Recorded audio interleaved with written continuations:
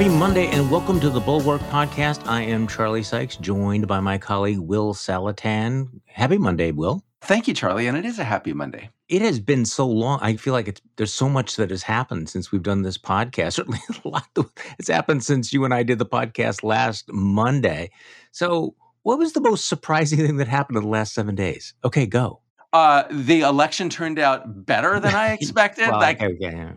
So look, Charlie, I am a weird person. I am an optimist, as you know. I'm a Pollyanna. I always think things will turn out better than they actually will. And this is the first election I can remember where I way underestimated how things would go. So I am discovering what it is like to be, I guess like you, to be a pessimist and to be pleasantly surprised.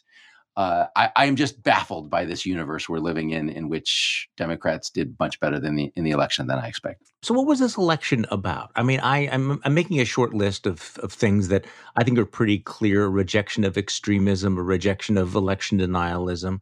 It was also about abortion. It was also about Donald Trump. Ultimately, voters were pissed off about inflation. They're concerned about a lot of things, crime. But when it came right down to it, they decided they were more scared of Republicans, weren't they? Yeah, I do not have a simple answer for you, except I think that there were some negative forces interacting here. And I think that there was like one layer that the Republican Party, that the Republican leadership understood, which was that voters were unhappy with the conditions of the economy, with the direction the country was going in, with some Biden policies. And so that was real. That actually happened. And then there was this other layer of, we don't like that stuff, but we don't like these crazy people on the right either. And we're not going to vote for them. Or enough people decided they weren't going to vote for them. And I think that second layer is what's baffling to the Republican Party as it's trying to sort out what happened in this election. But I think that accounts for the difference. They're going to be doing a lot of sorting out for some time because it's very clear that they haven't really figured out what happened. And so they're engaging in what most political parties engage in after they've had a surprising loss, which is finger pointing, blame casting, excuse making. I had some hot takes this morning. We can come back to them maybe a little bit later, but my hot takes to start off your week. I think whatever happens with the House, and I think it looks like the Republicans are going to will take control by, 1, 2, 3, 4 seats. Whatever happens, last Tuesday destroyed Kevin McCarthy. I mean, it's just a matter of playing it out. If they win, assuming that they win, it's going to be a narrow dysfunctional majority. So he's either going to be defeated or humiliated. And whichever option he chooses, he'll do it in the most dishonorable way possible. It's hard for me to see how Kevin McCarthy achieves his dream of being a speaker who actually still has his testicles intact. Maybe that wasn't his dream, but I just don't see how it happens. I agree with you. I don't think there is a scenario in which Kevin McCarthy controls the House of Representatives, right? That's what I mean, yeah. Given numbers, yeah. So totally agree with you there. And it's almost like, I mean, I'm sorry for the rest of us, but for Kevin McCarthy, if God looked down on Kevin McCarthy and said, what is the worst thing I can do to this guy? It is, I'm going to give him his wish that he's always wanted of having the official power over the House of Representatives. He'll get to call himself speaker. Yeah. And I'll make it hell for him. I'll make it absolute torture every day because, in fact, Marjorie Taylor Greene and Matt Gaetz and those types will actually be running the House. Yeah, I mean, he's going to be gelded by the Nutcase Caucus. And until the point where he draws a line, if he ever does draw a line, in which case he's going to be declared a cuck and a rhino and tossed out.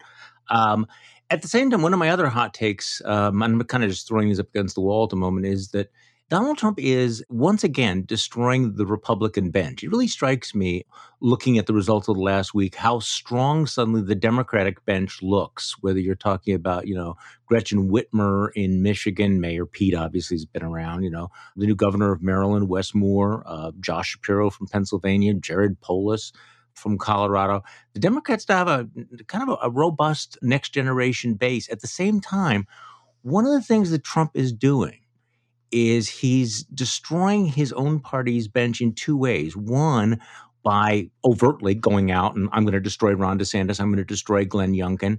And number two, though, saying, if I don't destroy you, you're going to have to, bend over and, kiss the ring and embrace these electorally fatal election lies and extremist policies as the price of his favor. So he really is, just hanging on this party. And we can talk about, whether he's going anywhere. But in terms of the benches, I think this was one of the problems the Democrats had. They didn't have a bench. I think they have a bench right now. And I'm having a hard time seeing the Republican bench out there at the moment. What do you think? I agree with that, and I think there's some structural reasons for it. Let me say first of all, this whole thing where Trump tries to destroy any Republican who could be a threat to him, who might emerge as a future star, i.e., the bench, the higher level of the bench. This just reminds me so much of a Greek myth. So is it Kronos who eats his children? I can't remember. Yeah, I think so. But anyway, the prototype, the myth is the guy who kills his children, eats his children, whatever, and then the mother has to somehow save the children from him. But I need to get some Greek mythology lessons, but if you are one of the surviving offspring, if you don't get eaten, you need to kill this guy before he kills all of the other kids, right? So DeSantis or somebody else somehow needs to emerge to stop Trump from doing this. Or somehow there has to be some gang attack, because I thoroughly agree. Trump is a narcissist who he will try to extinguish any threat to him from within the Republican Party. So And he doesn't care who he hurts. He's basically saying, look, it's either me or I burn down the house. I mean, that's the asymmetric threat. The Republican Party can't destroy Donald Trump, but Donald Trump can very easily destroy the party. Yeah, and he's prepared to do it. He said, I don't care who I attack, what career I destroy. I don't care what damage I cause, because it's all about me. And he's taken the measure of Republicans and known that they have caved into that threat for the last 6 years. And he's thinking, why should we expect them not to cave in again? And I'm not sure he's wrong. Well, Republican cowardice is actually a huge lesson from this election, and it will determine the future of this. I'm reminded of, was it Winsome Sears, the Lieutenant Governor of Virginia, who said, Trump, he sort of needs to step aside. She says a true leader understands when he's become a liability. Duh. And the fact that this guy doesn't understand when he's become a liability, actually, as you're pointing out, doesn't care that he's become a liability, it tells you that he is not a true leader, right? He is not someone who is trying to build a party, trying to build a movement. He's trying to consume it and make it somehow fuel his own ambitions. But we should talk about what you just said about the cowardice of the party, because I think that's where this party's going. Again, it's also that calculation that he's got 30% of the Republican base, and if he decides to take his ball and go home, they're screwed. And so they're in this position where they're now realizing after last Tuesday they cannot win with him, but they also are afraid that they can't win without him.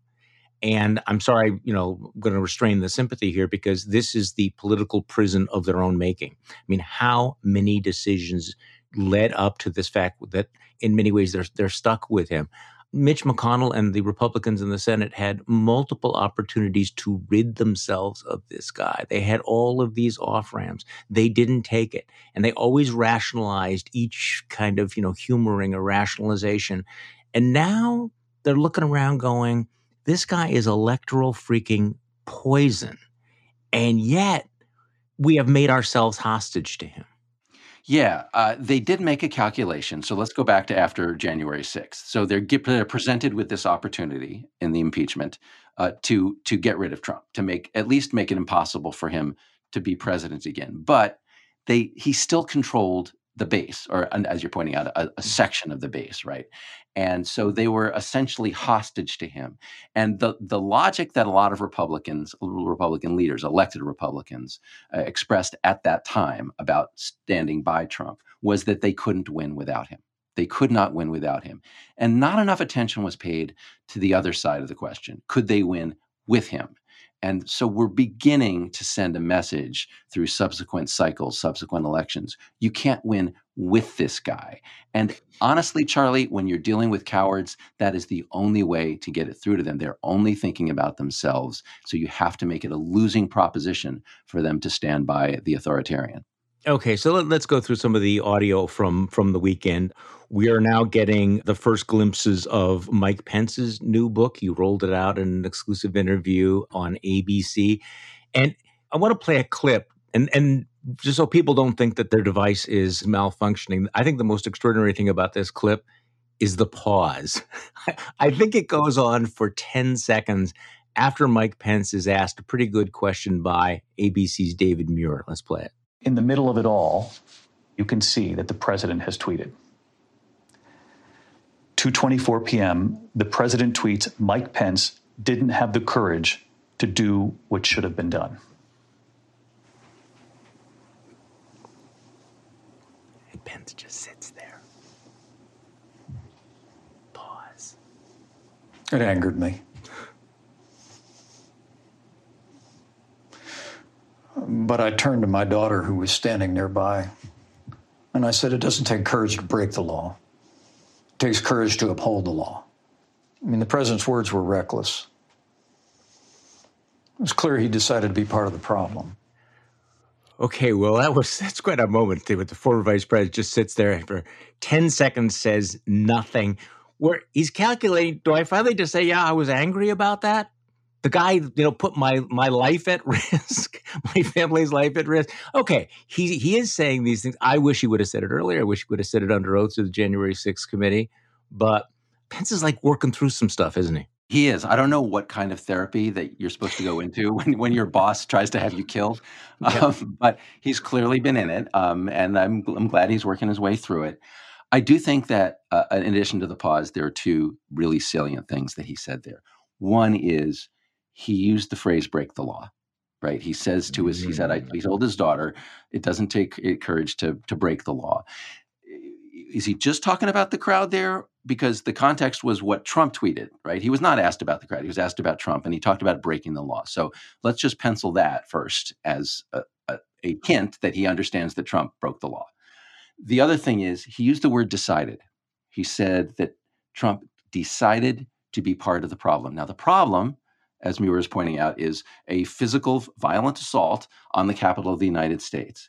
And if there's one thing that the January 6th committee established beyond any question, it is that during the attack, Trump was told what was going on, he was watching what was going on, and he refused to intervene. That is a deliberate decision. And when Pence uses the word decided, he is affirming that this was not Trump just not knowing what was going on, not Trump looking the other way. It was Trump making an affirmative decision to do something that, as Pence himself says, broke the law. Well, it's interesting, in the last week, watching the number of conservatives and Republicans who've been willing to distance themselves from Trump. Of course, we had the Murdoch newspapers, we have, some of the folks on Fox News beginning to push back this sense of, yes, it's time to, turn the page. Look, none of this has anything to do with principle or conscience or revival of courage. It's just the way that an electoral defeat and the prospect of losing power can marvelously focus the mind, right, Will? So I guess the question is whether this makes a difference. Let's play a little bit more of the sound. This is outgoing Maryland Republican Governor Larry Hogan, who has been a pretty consistent Trump critic, talking about 3 strikes and you're out, that maybe this is the 186th opportunity for Republicans to break away from Donald Trump. Let's play that. I think it's basically the third election in a row that Donald Trump has cost us the race. And it's like, 3 strikes, you're out. Well, do you think that's true? Because we've heard that after 1 strike and 2 strikes, to keep your analogy going. Well, the definition of insanity is doing the same thing over and over again, expecting a different result. And Donald Trump he kept saying, we're going to be winning so much, we'll get tired of winning. I'm tired of losing. I mean, that's all he's done. And of course, there's a lot of that out there. And again, we've seen this over and over again, haven't we? I mean, they didn't break with him after Charlottesville. They didn't break with him after the insurrection. They didn't break with him after Helsinki. And yet, hope springs eternal. Can I just wallow in one particular moment here? Wallow away. Go ahead. Look, it feels redundant to comment on how juvenile, inane, and offensive Donald Trump is.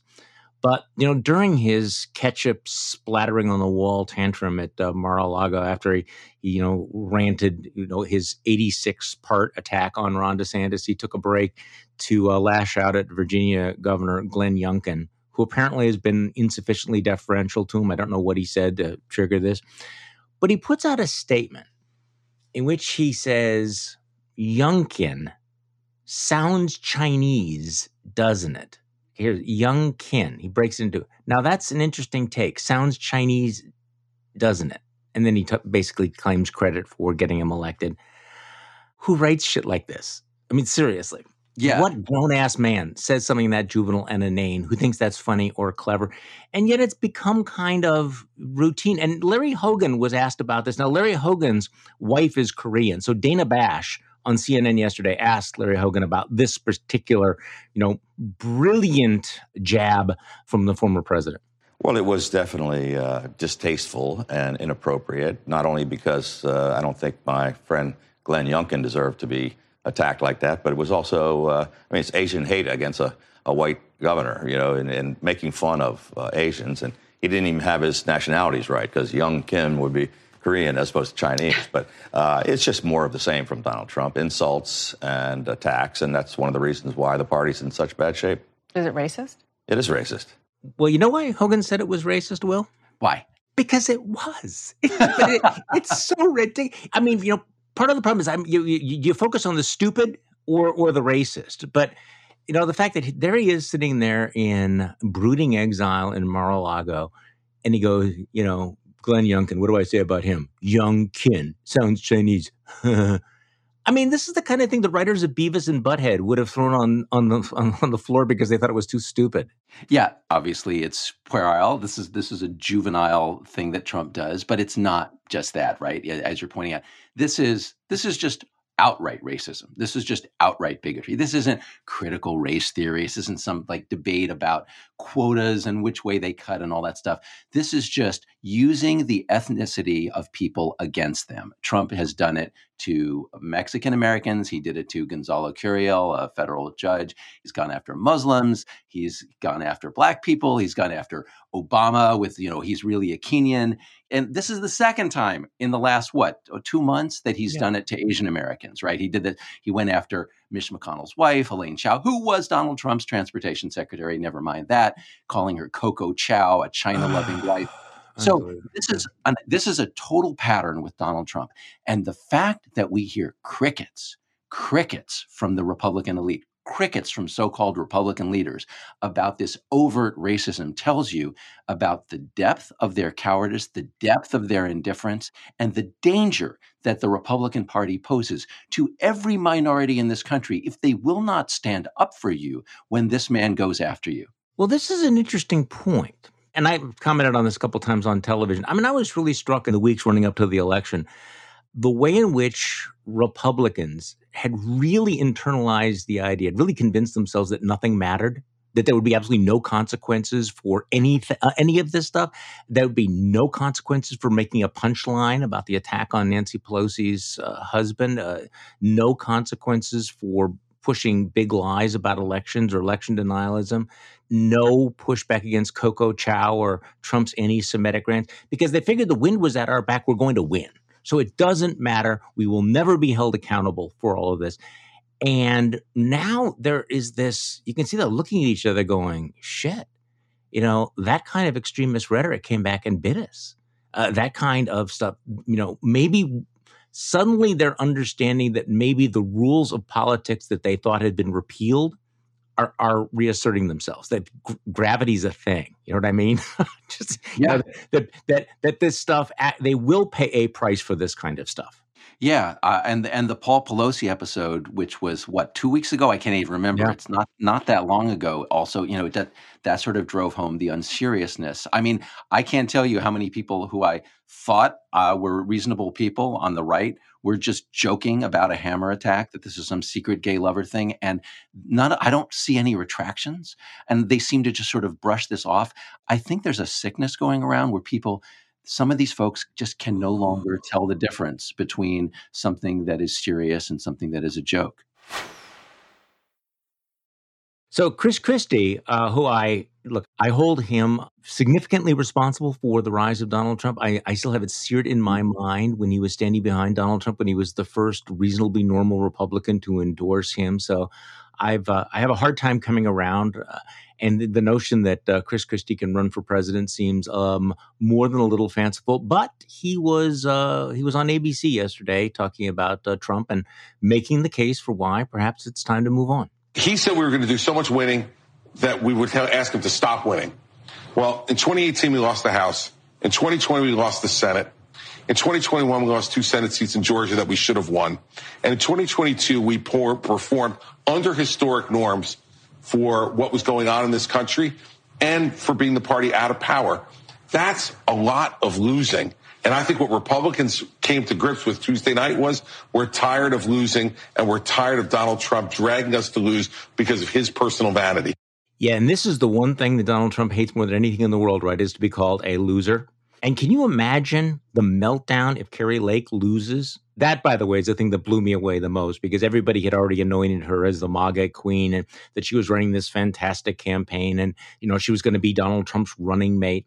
If she actually goes down in Arizona, and that's still a big if, that loser tag really starts to stick to MAGA. And in particular, it's just got to grind his gears that whatever you think of Ron DeSantis was a huge winner last week. I mean, he just ran up the score. So this contrast between Ron DeSantis, huge winner, and Donald Trump, huge loser, on the eve of his own presidential restoration announcement has got to burn. Yeah, and the loser thing is actually really, really important. And this is a distinction I want. You and I think, would agree, and a lot of folks would agree with us, that it's not like we shouldn't expect people to change. We shouldn't expect Donald Trump to change who he is. He is who he is. We shouldn't expect Kevin McCarthy to change who he is. He is who he is. But Kevin McCarthy is not a fanatic, right? Republican leadership, they're not fanatics. They're cowards. And that is important. That is actually a world-saving distinction, because a fanatic will do crazy stuff on his own. And there could be, future episodes of election denial driven by fanaticism. I think Kari Lake might be a fanatic. But the cowards who run the Republican Party, the National Republican Party, are doing what they're doing. They have moved over to Donald Trump's insanity. They have echoed his lies. They have gone along with his authoritarianism, not because they are crazy, but because they're cowards and they're cynics. So if you can show them through elections that Donald Trump is a loser and that he hurts them, their cowardice and their cynicism will turn the other way. They will turn against him, because all they care about is their party, their self-preservation, their power. And therefore, that is a way that we can get them out of the craziness. And I think, Charlie, that this election was the beginning, or at least maybe another step toward bringing them out of that insanity, appealing to their cynicism, appealing to their cowardice. You will lose if you stay with Trump and his insanity. I think that's the only way that they will change course, is to appeal to their lust for power and their cynicism. Okay, so anytime there is something like this, you go through the various stages of grieving, including denialism and forming circular firing squads and a variety of other cliches that I could use here. Right now, you are seeing much of MAGA world trying to change the focus of this defeat from Trump to Mitch McConnell, that Mitch McConnell is the bad guy. And by the way, I think Mitch McConnell doesn't have a lot of other people to blame other than himself, given the fact that he had a chance to rid himself of Donald Trump and chose not to do it. There's certain ironies here. I mean, I don't want to get too deep into this, but in terms of who's the most valuable player of the midterm elections, I'd nominate Samuel Alito. And so Mitch McConnell's great legacy of flipping the U.S. Supreme Court is also the reason why he may never be majority leader. So that's ironic. But here's Donald Trump's immigration homunculus, Stephen Miller, on one of the shows, blaming all of this on Mitch McConnell. If only Mitch McConnell had sent more money to the deplorable Blake Masters in Arizona as opposed to Lisa Murkowski in Alaska. Let's play that. The extraordinarily fateful decision on the part of the Senate Leadership Fund and Mitch McConnell to take the money that should have been spent in Arizona to get Blake up on TV early on and instead give it to Lisa Murkowski for a Republican battle against the Republican-backed nominee in Alaska. And if you want to find one state where that extra $6 to $9 million would have been the difference maker, that's it, Arizona. The disparity at the top of the ticket was crushing for our candidates. Yeah. He sounds unhappy. Did you pick that up? It's just seems a little stressed. So Rick Scott, senator from Florida, real man of political genius, comes on after him and gives his critique of why he managed to crap the bed as the chairman of the Republican Senate Campaign Committee. Listen to Rick Scott's theory of the case. The Republican leadership caved in on the debt ceiling, caved in on a gun bill, caved in on a fake infrastructure bill, and then we make it difficult for our candidates. We can't do that, and we got to do exactly what Stephen Miller said. Give people something we're hell-bent on getting done and then fight for it. That's what we do in Florida, by the way. I did when I was governor. That's what's been happening since I left. That's why we have big wins in Florida, because we stand for something. Okay, so I'm going to give you this high lob. Rick Scott saying we weren't extreme enough. Where do I begin with this guy? First of all, it's comical. His job, as you're pointing out, Rick Scott was the chairman of the NRSC. It was his job to elect these people. The idea that he comes out and blames Mitch McConnell is just a masterpiece of lack of self-awareness.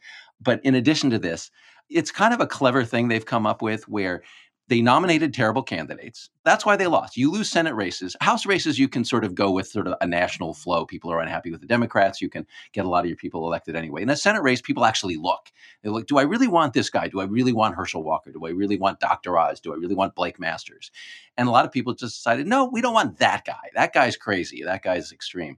And so Mitch McConnell was the guy who had to say, this candidate is losing because he's too extreme, so we're going to move the money somewhere where we can actually win. And then it's genius, of course, for Stephen Miller to come along later and say, the fact that you moved the money is the reason why this guy lost. No, Blake Masters lost on his own because he was nuts, because he was an election denier, et cetera.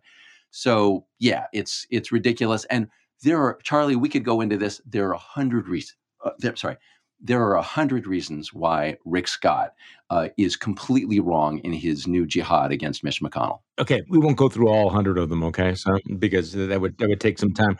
But I use the phrase I refer to the right wing id, and sometimes I'll throw in the entertainment wing of the Republican Party. But by focusing on the id, it's where is the energy, where is the center of gravity of the right, and the reason why it's always important to identify that is because that is the direction that the party almost always goes. If you find out what's going on in the fever swamps, wait a couple of weeks or months, and that will be what Donald Trump will push. That will be what the conservative firebrands will grab onto.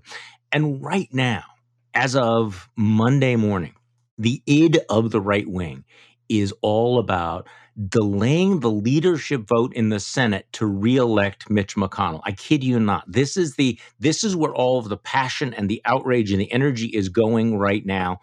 And of course, for people to understand, the perpetual outrage machine has to constantly be fed. It has to constantly, feel under threat, constantly feeling betrayed. That's how you raise money. That's how you generate energy. And so, with a combination of Donald Trump's attacks on Mitch McConnell and these other attacks on Mitch McConnell, this is where the right is, pushing a red wedding in the Republican Senate. So not only have the Republicans failed in their bid to take over the Senate, not only are they consigned to the minority again, they're about to have a real bloodletting. And this is not going to end anytime soon. I'm assuming, I don't know whether you agree with me, I'm assuming that Mitch McConnell survives. But a tremendous amount of Republican energy over the next year is going to go into Republican on Republican attacks. Who is more extreme? Who's more loyal to Donald Trump? Who's a cuck? Who's a rhino? It's going to be ugly. Yeah, it is. And for people who are looking at this, what's going to be a fight, but probably between McConnell and Rick Scott. I mean, it's been going on for a while, but now it will be in the form of a Senate leadership election. Here's how I understand it. Basically, Mitch McConnell is right and Rick Scott is wrong. Rick Scott's diagnosis of the election, setting aside the fact that he screwed up as chairman of the NRSC, is he's claiming that Republicans needed more of an affirmative plan. Mitch McConnell played a cynical game. He said, look, we're the out party. We're just not going to talk about what we would do. Let voters express their unhappiness with Biden and the Democrats, get our people elected, and then we'll go to work. But don't give them a target to shoot at. Don't give the other side a target. Rick Scott's idea was, no, let's give them a target. Rick Scott put out a plan, and part of his plan was we're going to sunset Social Security and Medicare. We're going to make the Congress vote on it all the time, and which Democrats proceeded to attack. Rick Scott, during the election, provided a target. for Democrats. So he was wrong about that. And now, in his post-election diagnosis, Rick Scott is saying, as you're pointing out, we should be hell-bent on, just declare a bunch of stuff we're going to do. And, what does the base want? We're going to fight them on the debt ceiling. We're going to fight them everywhere. And Rick Scott's thinking here is representative of this disease in the Republican Party. They don't pay attention to the negative side of the ledger. They don't pay attention to who they're alienating. They're only talking about who they're motivating on the right. But what happened in the election was Republicans had alienated a lot of people in the middle. Mitch McConnell understands this. It's why if Republicans are saying they'll keep McConnell as the majority leader, but Rick Scott is determined to sort of go down fighting over it. Yeah, and again, it's going to be ugly and divided, and yet waiting in the wings, of course, is the former president. I think that there was some vague hope for about 5 minutes that Donald Trump would not actually announce his candidacy tomorrow, that he might wait until after the runoffs in Georgia. There seems to be, well, what do you think? I mean, does Trump go ahead and announce tomorrow?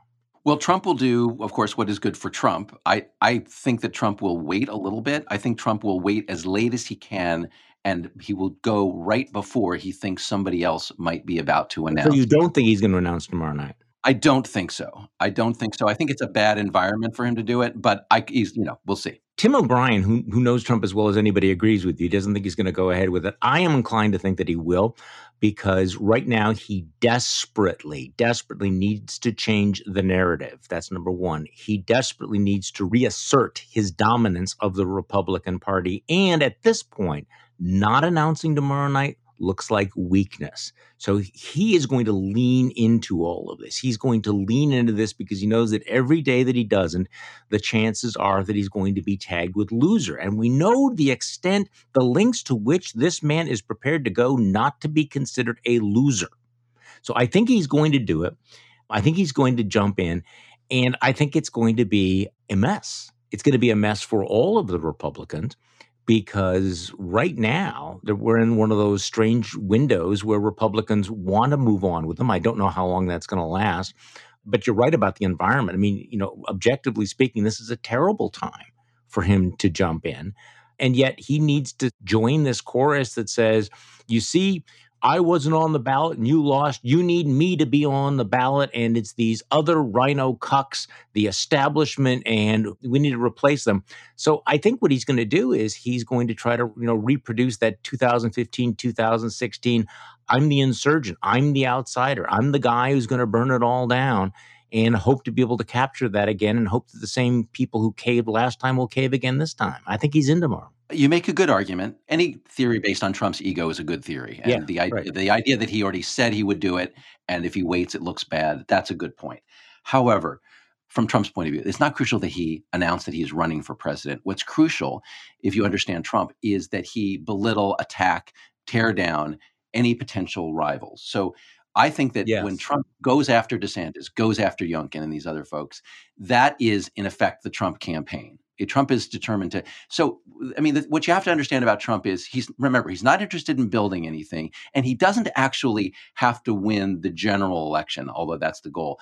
What he really needs to do is to control the people around him, to control a political party or a faction. So if he can maintain his dominance of the Republican Party, and he can perhaps do so just by tearing down, belittling DeSantis and the others, that's what he will do, rather than particularly announce a presidential campaign. But Charlie, as we're discussing from the results of the election, Ron DeSantis has a better case than Donald Trump.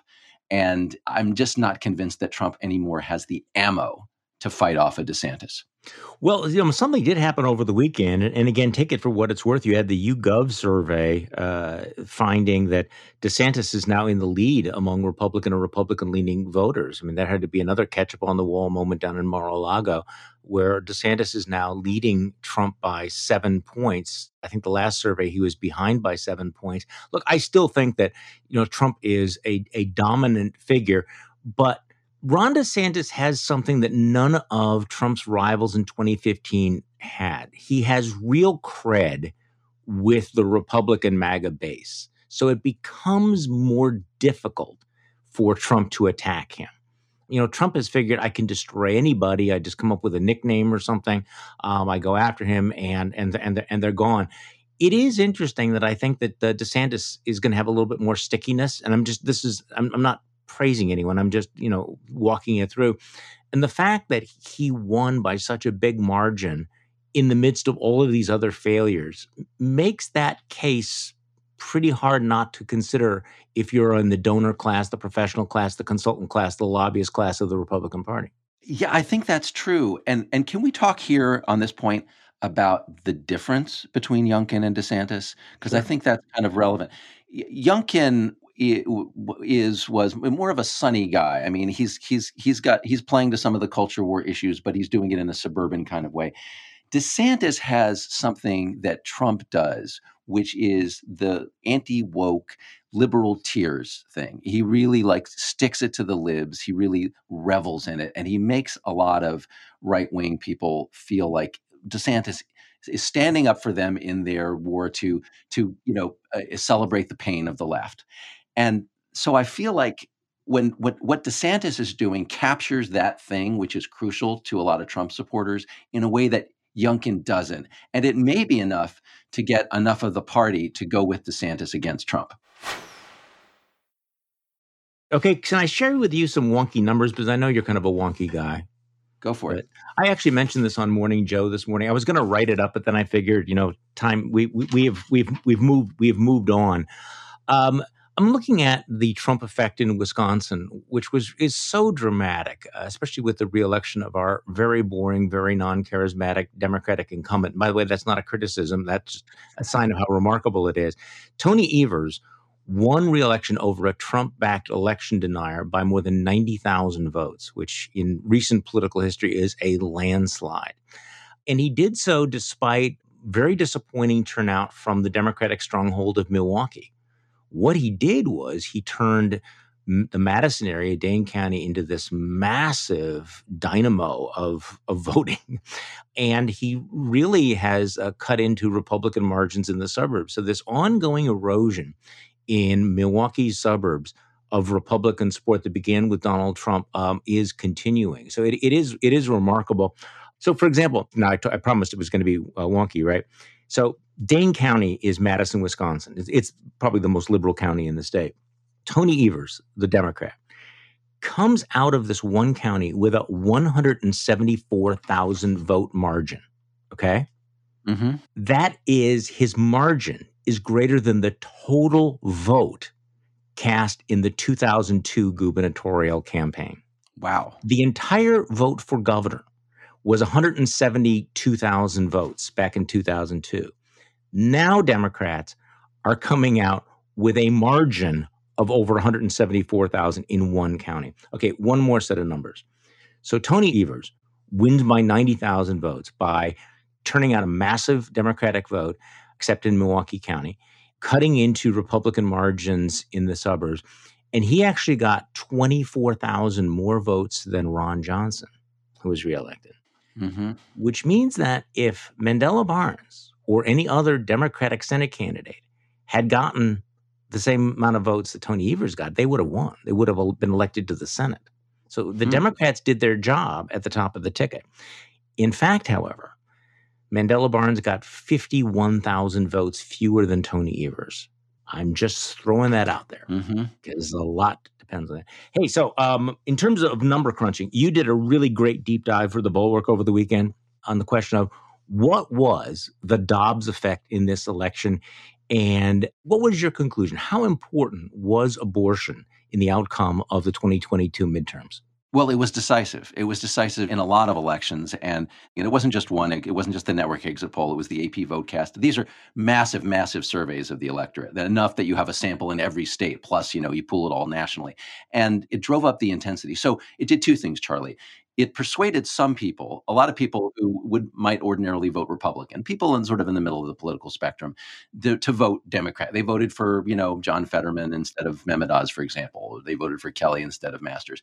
And so it changed some votes on the margins, but it also, Charlie, it brought people to the polls. So the big problem Democrats had, the big problem you have in the midterms, you're the in-party, your president's in power, people are unhappy with your president, you're just not going to turn out. The other side's angry, they're going to show up. And what Dobbs did was the polling showed that a lot of people who voted in the election said that they did so rather than not vote at all, rather than not show up. because of this issue. Now, let me just back up and say, if you are pro-life and you believe that every abortion is the taking of a human life and this has to be stopped, you're willing to say, okay, that is the political consequence of overturning Roe v. Wade. We did the right thing morally, and every baby we can save is great. All right, I respect that that's a moral point of view. But I'm just saying, as a political fact, it is incontrovertible from the evidence in this election that Dobbs provoked a big backlash, and it cost Republicans a lot of seats in the House, seats in the Senate, governorships. Well, I agree with you on that analysis. So here's the next big question is, where does that go? What does that mean for 2024?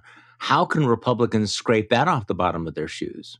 I don't think they have a great answer to this. They've got to figure out how to keep their base motivated, the people who are pro-life and, want them to sort of, look at Lindsey Graham, who used to have a 20-week ban on abortion federally. That was his bill.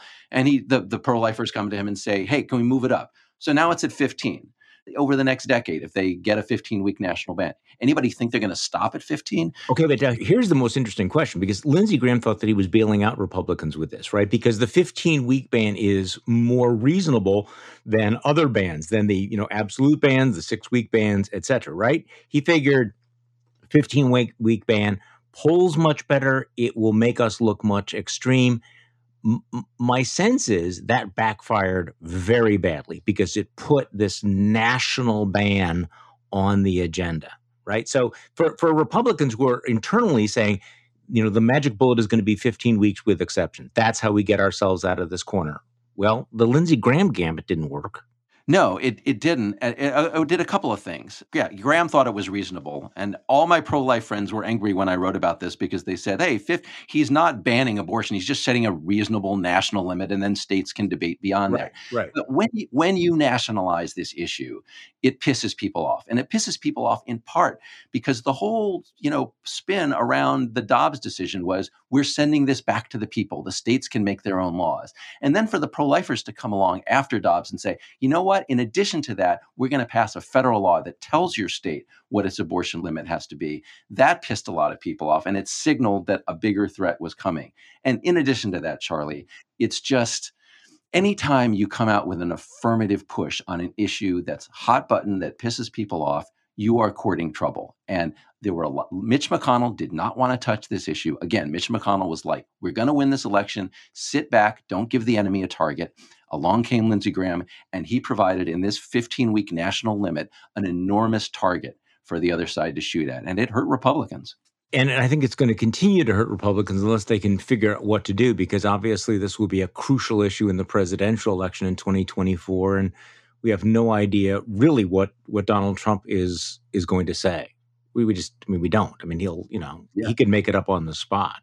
I certainly remember when he was here in Milwaukee back in 2016, and Chris Matthews asked him, well, so should, women in abortion, should they go to jail? And he answered, well, yes, there has to be consequences. And the thing was, you could tell looking at his face that he hadn't given 5 seconds thought to it at all. He just sort of was going through what he thought a pro-lifer would say. And I'm not sure that he's given that much thought even since then. So what are you keeping an eye on this week, Will? This is a rather extraordinary week. A lot is going to be going on. We have a summit in Asia, President Biden talking to President Xi. We haven't, apparently the Cold War has not been called off. We have these leadership elections. We'll find out exactly who controls the House of Representatives. Mm-hmm. If the NBC projection is correct, and I don't know that it is, and the Democrats have 216 and the Republicans have 219, leaving aside all the woulda, coulda, shouldas, all the things, the races that were close that could have gone a different way, how do you even come close to running a House of Representatives with 219 votes when 218 is the majority? How do you even do that? Well, it's going to be crazy. First of all, Charlie, there are special elections that are going to come up, and they're going to potentially flip the House during the cycle. I was thinking about that. Yeah, some guy gets COVID. Somebody gets hit by a car. Think about it. I mean, things happen. People get indicted. They resign. They get jobs. They die. And if it's a one-vote margin, it could be like flip. Yeah. So can I throw out an optimistic scenario here? I am willing to entertain that today. Because I feel like I have not produced my pony today. And so here's my proposed pony.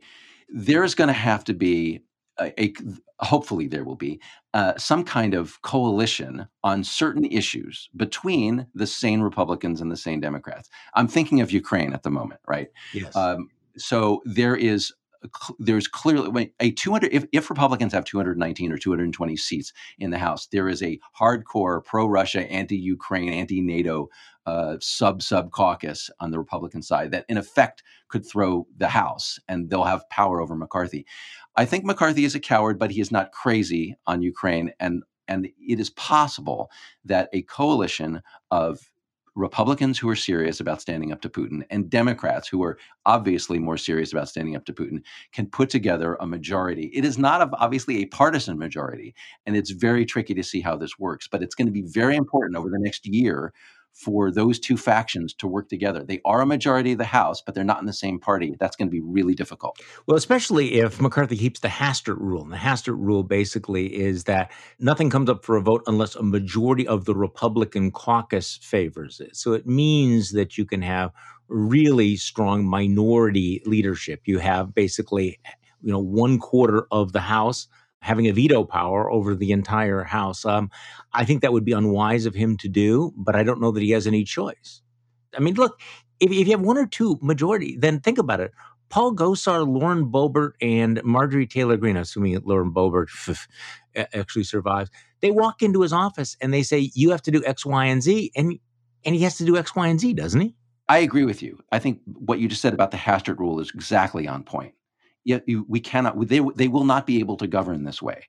If they try, it will be a disaster. And the only issues they'll be able to focus on are basically messaging issues, sticking it to the libs. Any kind of government will be impossible. So, in order to get anything done, the Republicans will have to work with some Democrats. Now, there's no guarantee they go down that road. Maybe they say we're not going to get anything done.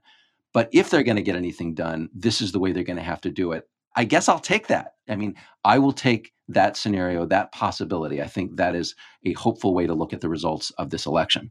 Okay, I think we should stop on that hopeful note. I actually agree with you. I think that the fate of Ukraine was one of the key issues in this campaign. I don't know how many people voted on it. It was certainly top of my mind what it would mean to the future of Ukraine and of democracy if the Republicans took control of Congress. And I think that as Kathy Young wrote in the Bulwark, I think the prospects of a cutoff have been, substantially reduced as a result of that. So next week we'll talk about the United States Senate, what it means for Democrats to control the Senate, whether or not having 51 votes is a really, really big deal, 51 votes as opposed to 50 votes in the Georgia runoff. But we'll save that for next week. Okay, Will? All right, Charlie. See you then. The Bulwark podcast is produced by Katie Cooper with audio production by Jonathan Siri.